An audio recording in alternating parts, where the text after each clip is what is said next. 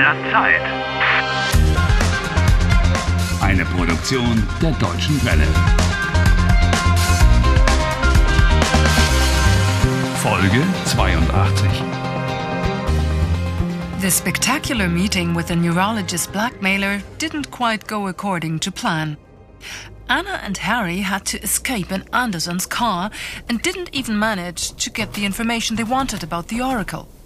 But hunting through the car, they found a new lead. 4 mysterious numbers. The two of them are trying to get some help in solving the riddle of the numbers from a friend of Anna's, Edgar. Anna! He's a wiry mathematician who seems slightly crazy. Was machst du denn hier? Hallo Edgar, entschuldige, dass ich dich störe. Quatsch, du störst nicht. Das ist übrigens Harry, ein guter Freund von mir. Harry, das ist Edgar. Grüß dich, Harry. Ich bin Edgar. Hallo, Edgar. Freut mich, dich kennenzulernen. Freut mich auch. Kommt rein. Edgar, könntest du uns helfen? Anna is asking very politely. Edgar, könntest du uns helfen? We really do need some help. Was für eine Sprache ist das? Das ist Traponisch. Traponisch ist meine Muttersprache. Woher kommst du? Ich komme aus Traponia. Traponia? Wo liegt denn das? Ja, well, it's... Edgar, könntest du uns helfen? Okay. Worum geht es? Es geht um Zahlen. Besser gesagt, es geht um diese verfluchten 4 Zahlen. Lottozahlen? Nein, eher nicht. Wenn das Lottozahlen wären, dann wären es 6 Zahlen, oder? Kleiner Scherz. Also, da schauen wir mal. 51, 10, 27. Telefonnummer. Vielleicht ist es eine Telefonnummer. Aber jede Telefonnummer muss eine Vorwahl haben. Und die Vorwahl würde mit 0 anfangen. Die Vorwahl? The prefix, the area code, the number which identifies the telephone area or the network. And here in Germany, they all begin with a 0. Pass auf, 030 ist die Vorwahl für Berlin, 040 ist die Vorwahl für Hamburg, 089 ist die Vorwahl für München, 0221 ist die Vorwahl für Köln. So it could be a telephone number in any city. Das könnte Berlin sein oder Köln oder Bonn. It's got 8 numbers, so it's probably a big city, or it could be a mobile. But, by the way, Harry, your subjunctives are getting better and better. Das könnte Berlin sein. Vielen Dank. Wir könnten im Internet gucken. Wartet. Einen Augenblick.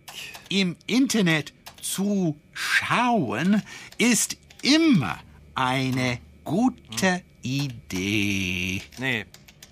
Wenn ich die Zahlen im Internet suche, bekomme ich kein vernünftiges Ergebnis.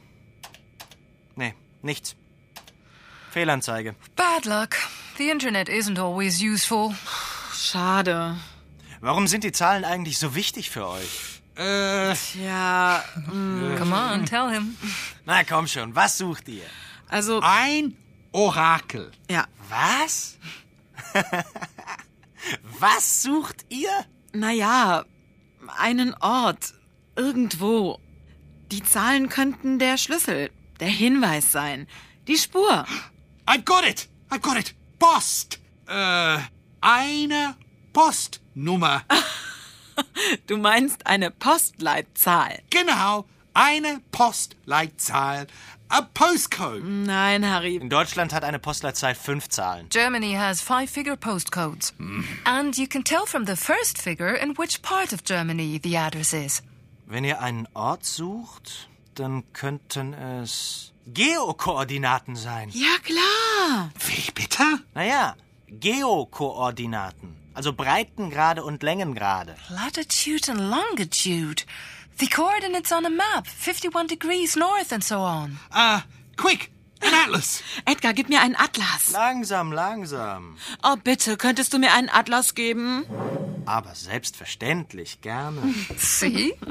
Even mathematicians appreciate the politeness of a subjunctive. Ja, hier ist der Atlas. If these are coordinates, then the first number will be the degrees. And then come the minutes. Also, ihr habt die Zahlen 51, 10, 10, 27. Der Breitengrad ist 51 Grad und 10 Minuten. Der Längengrad ist 10 Grad und 27 Minuten. First you've got the latitude and then the longitude. Hier haben wir den Breitengrad 51. Und, liegt der Ort in Deutschland? Ja, der 51. Breitengrad verläuft tatsächlich genau durch Deutschland. Okay. Hier. Hey, 51 degrees latitude runs right through Germany. Und hier ist der 10. Längengrad. Und sie kreuzen sich hier, in der Mitte von Deutschland. The latitude and the longitude meet right in the middle of Germany. Das klingt gut. Edgar, wo genau ist der gesuchte Ort?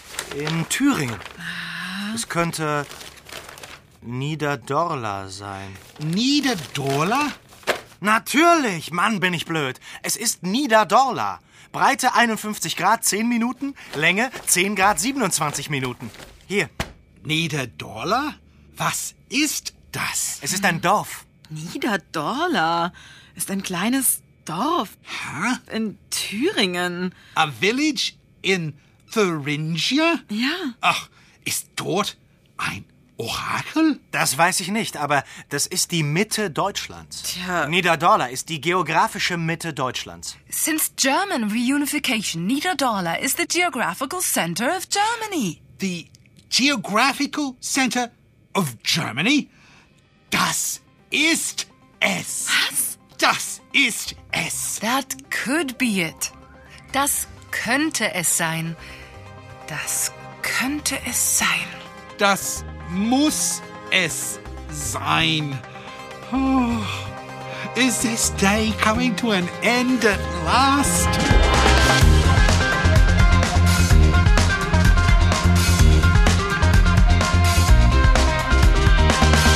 Helft Harry. Lernt Deutsch. dw.com/Harry.